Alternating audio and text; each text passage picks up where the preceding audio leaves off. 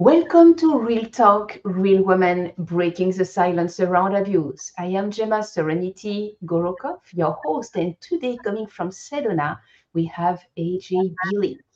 It's such an honor to have you, so special. So, my first question for you, AJ, is can you please introduce yourself a little bit so that we may feel we know you? Yeah, well, Gemma, thank you so much for having me. It's such an honor to be on such a popular show with this amazing audience. So I'm an author first and foremost. I started writing books when I was 8 years old. I write fiction and nonfiction books that revolve around love. I'm also the founder of Project of Love, which is a platform that's still in the making, and the goal is to reignite the love in our hearts because my philosophy is that love, which is a state of consciousness, is our superpower. And when we are able to be in this state of consciousness, which we can actually do by opening our hearts, then our life completely transforms. And then I also help authors to self publish their books. So these are my three big things that I'm here to offer in the world and help people with. Fantastic. Thank you so much.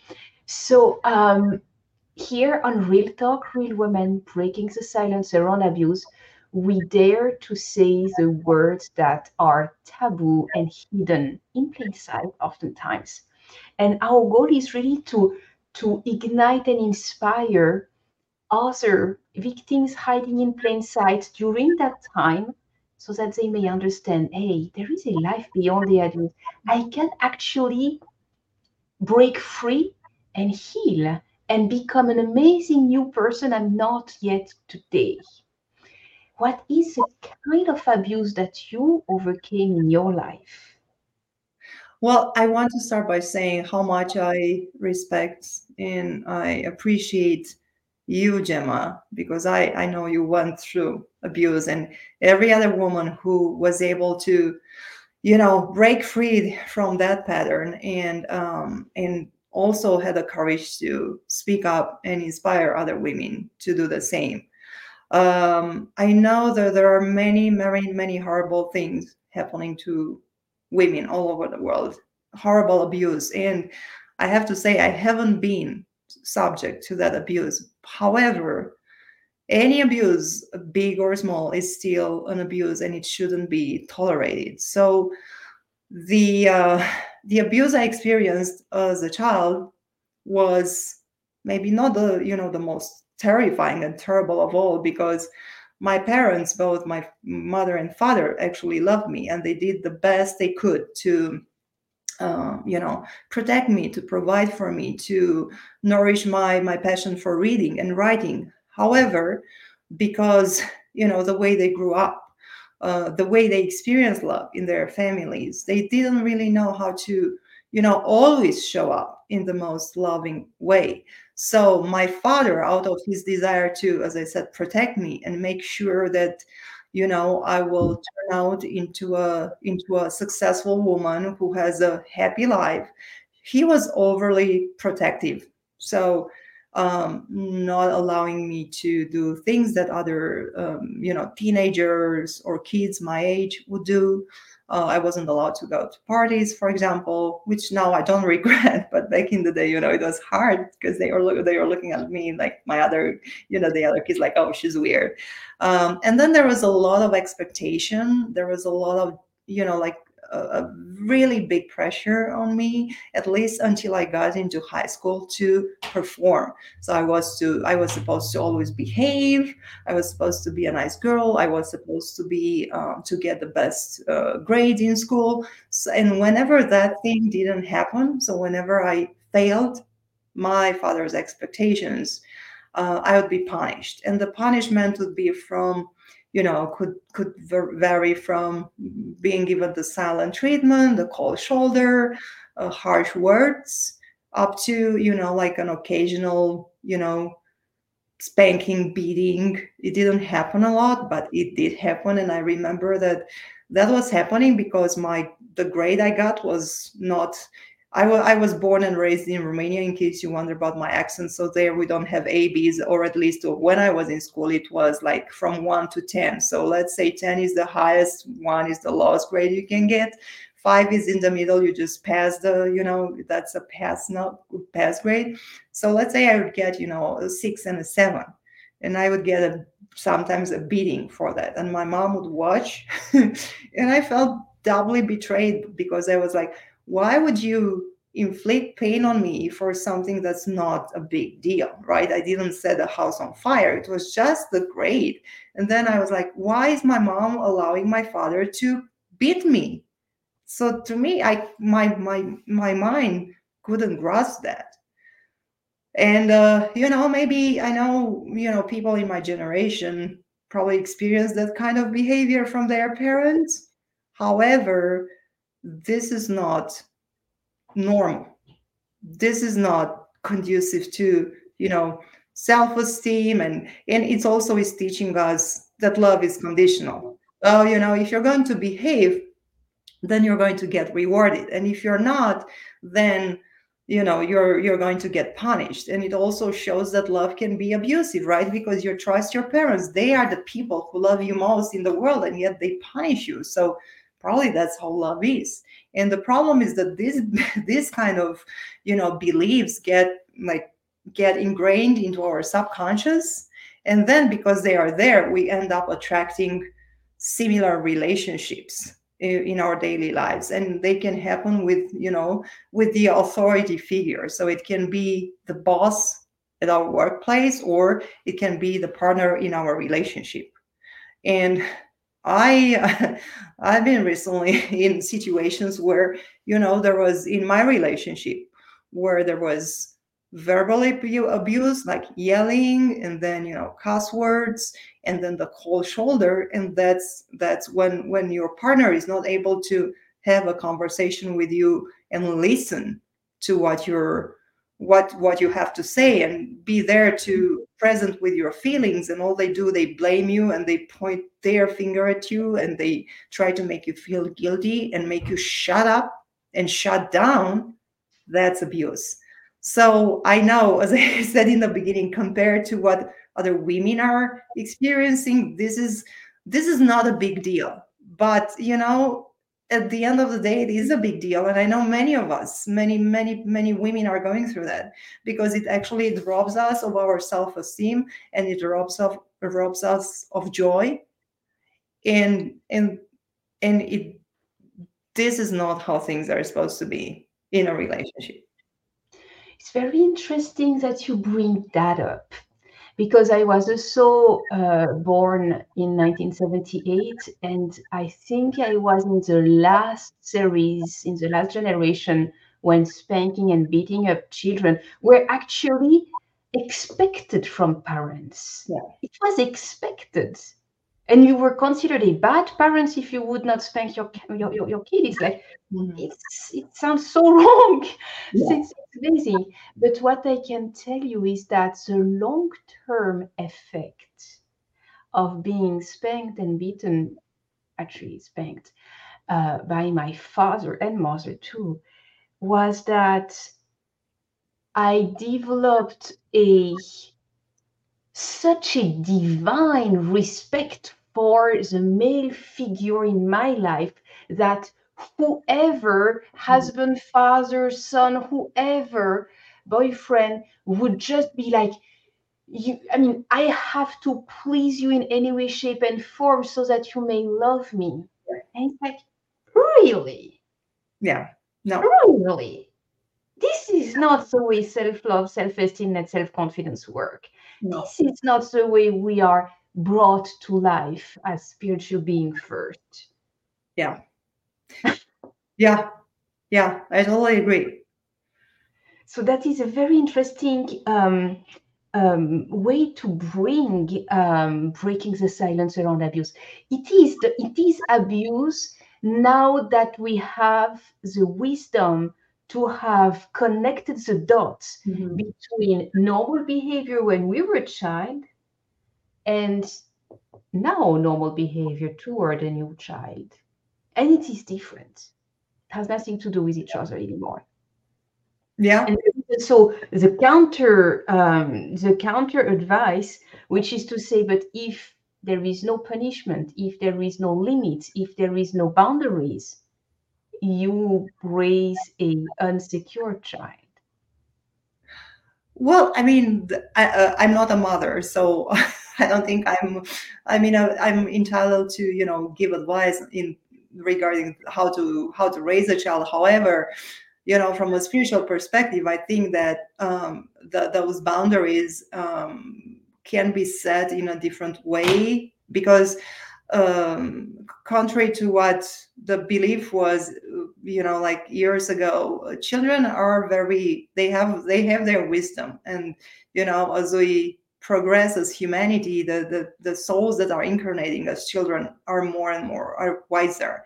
So a child doesn't need to be abused emotionally or physically, to that's actually maiming them. It's not enabling them to become healthy adults. So you can explain to the child, appealing to their innate common sense and wisdom, what serves them and what doesn't serve them. I mean, my father could have said, look, it doesn't really serve you to uh, not pay attention in class, and because if you do that, then later in life you won't do well, and you can tell a story, and there are other ways in which Yeah, those boundaries, that those like guiding lines can be set for a child, rather than telling, oh, you're stupid if you don't do that, or oh, I don't love you, or you need to be, if you don't do it. This is teaching the child that love is conditional when love is not conditional.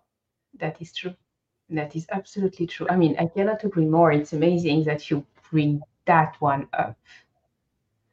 I think that a lot of people, at least in our generations, a lot of people have experienced that, Yeah. not considered it bad, and then you grow up kind of broken Yeah. until you finally do the inner healing, inner work, childhood, the wounded child, and other kind of deep, deep healing, forgiveness work, releasing Yeah. the anger and all of that, because there is a lot going on in that kind of situation.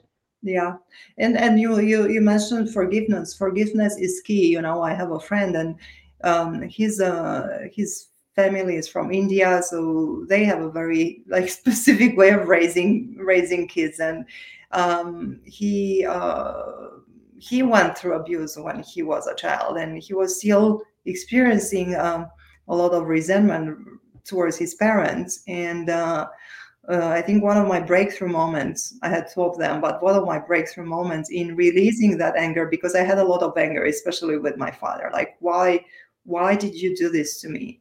And I was focusing on that anger rather than on all the other things that he did for me. I mean, he was my first publisher. He encouraged me to write. He did many things. I mean, he would wait for me in front of the building up at 3 a.m. in the morning to make sure I get home. So he was a loving father, but I had to understand that he did the best he could. He thought that this is how he was ensuring that I have a bright future.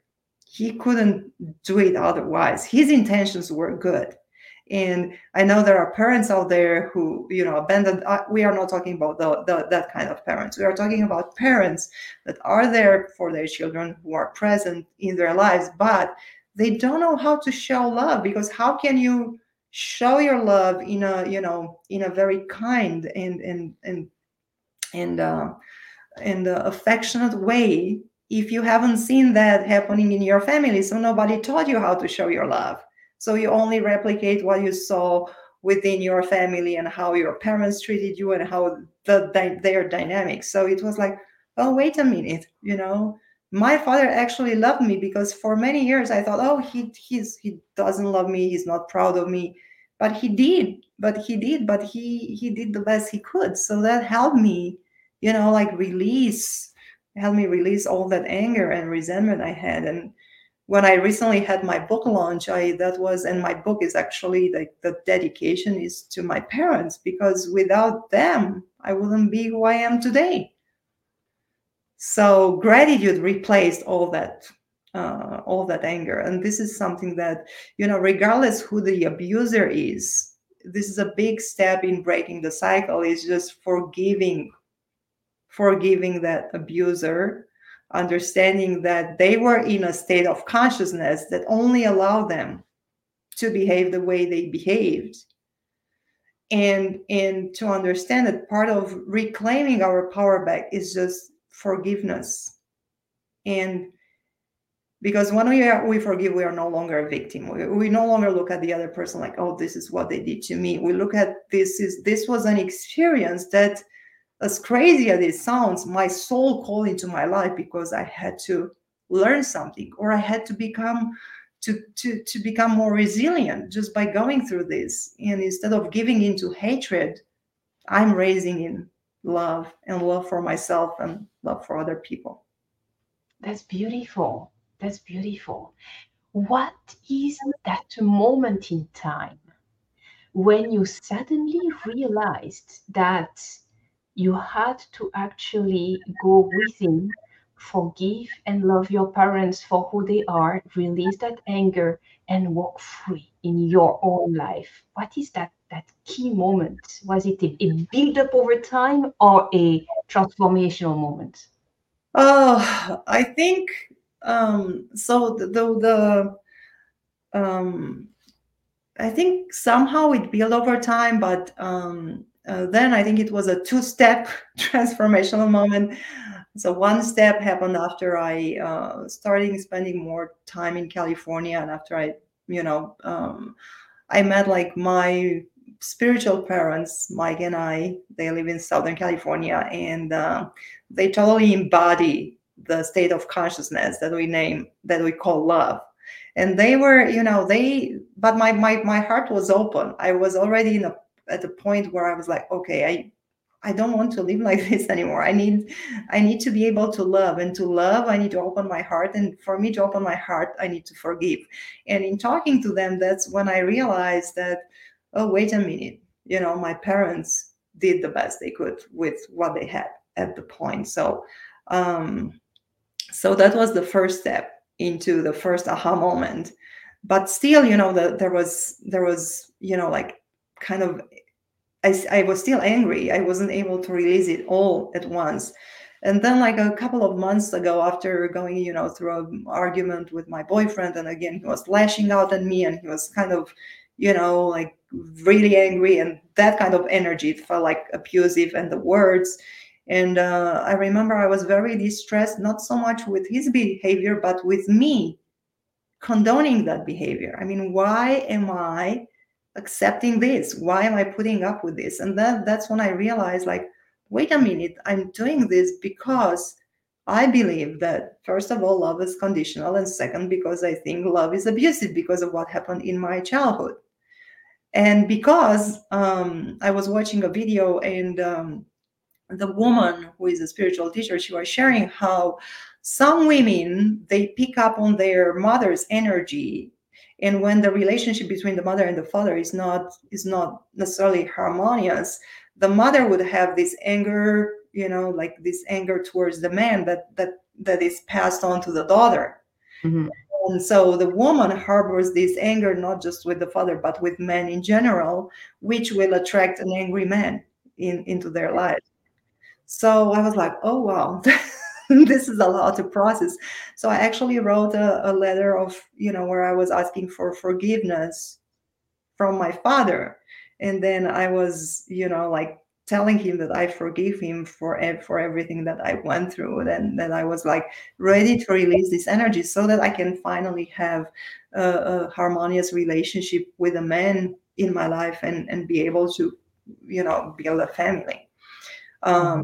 So my partner turned out to be a catalyst for transformation. And that's the other thing, that frees us from being a victim, because I think this is what weighs us down. Like when you see the other person and the situation as an opportunity to heal something, to grow, to learn something. Again, that's how you take your power back, rather than going over and over again with your girlfriends. Oh, this is what's happening to me. This is what he did to me. Because I tend to do the same. I'm like, no, what can I learn? Well, what can I do? How can I become whole again? Like get back those pieces of my soul that are scattered and missing. Exactly, exactly. I remember when I was raped, it was offered the possibility of pressing charges against my former father-in-law was offered to me. And I remember considering and considering and considering the possibility. Mhm. And then I thought to myself, at the end of the day, what do I really want? I want to heal that tremendous emotional pain I'm Yeah. carrying with me because of that experience as an adult. And and then I decided, no, pressing charge means entering in a legal battle, words against words. Mhm. Where will that bring us? Just pain and more pain and more pain. It will not necessarily stop his behavior. It will not necessarily heal me, and it will not make me whole. It will probably break me and break him more than anything else. So I chose to not press charges and to not just move on, but take the time to heal and to transcend Yeah. that that horrific experiences. Yeah. So that there is a misconception according to which, if we forgive, or if we don't get into a battle with the abuser, that means that we are weak or that we condone the behavior. But it's not. The whole point is to detach from that situation, from that person, in a healthy way. I agree. I agree. So tell us a little bit, what is your book about? Well, I have several books, but because this is one book that I think the viewers might want to read, because Easy steps, 5 easy steps to ending a toxic relationship, unplug the negativity cord, and jumpstart your emotional healing yeah, by A.G. Billig. Yay. yeah, and Okay. I think it's all about, again, how to, because it's hard when you are in a relationship like this. It's hard to sometimes to break free from that cycle. So you need to build up the willpower to do it. And again, I'm not talking about like threatening situation where your life is in danger and you need to flee or escape. I'm talking about a relationship that's not that, it doesn't have that threat. But many women are in relationships with abusers, with narcissists. So in that situation, the first step is just to build the willpower to, and first of all become aware of what's going on, and then build the willpower to break free. And part of it is just like mm, surround yourself with people who truly appreciate and respect you, and have a safe place in that way, even like a physical and emotional safe place. And then build your inner strength and take your power back, so that you can finally take the step and walk away from that situation. So that is how this book is is helping people, and also shifting their perspective again, because I think this is really, really crucial, to not consider yourself a victim, and look at the whole, I mean, put everything like in a different perspective, and say, hey, what can I learn? How can I turn this into something that actually helps me? So this is what this book is doing. And then I have this, once you're done with that, then you can actually embark on this journey from fear to love and choose love and choose to So I Choose Love. That's another book that you have published, A Journey from Fear to Love. yeah. Yes. So they are both available on Amazon, Kindle, and paperback format. So yeah, I think our whole life is a journey from fear that we are not good enough, fear that we will fail, fear to speak up, fear, back into the consciousness of love, which is, love ourselves. Love is life, actually, is life force energy. So just being able to hold that line, hold that state of consciousness as long, Hmm. so that we can, remember who we are and be authentic, and then be able to thrive in as purposeful people we on the planet, being able to shine our light in all. Hmm. And I remember you just said that you wrote nonfiction and fiction. What kind of fiction book did you write? Oh, thank you. Well, this is my life on Tender, Arena and Cal.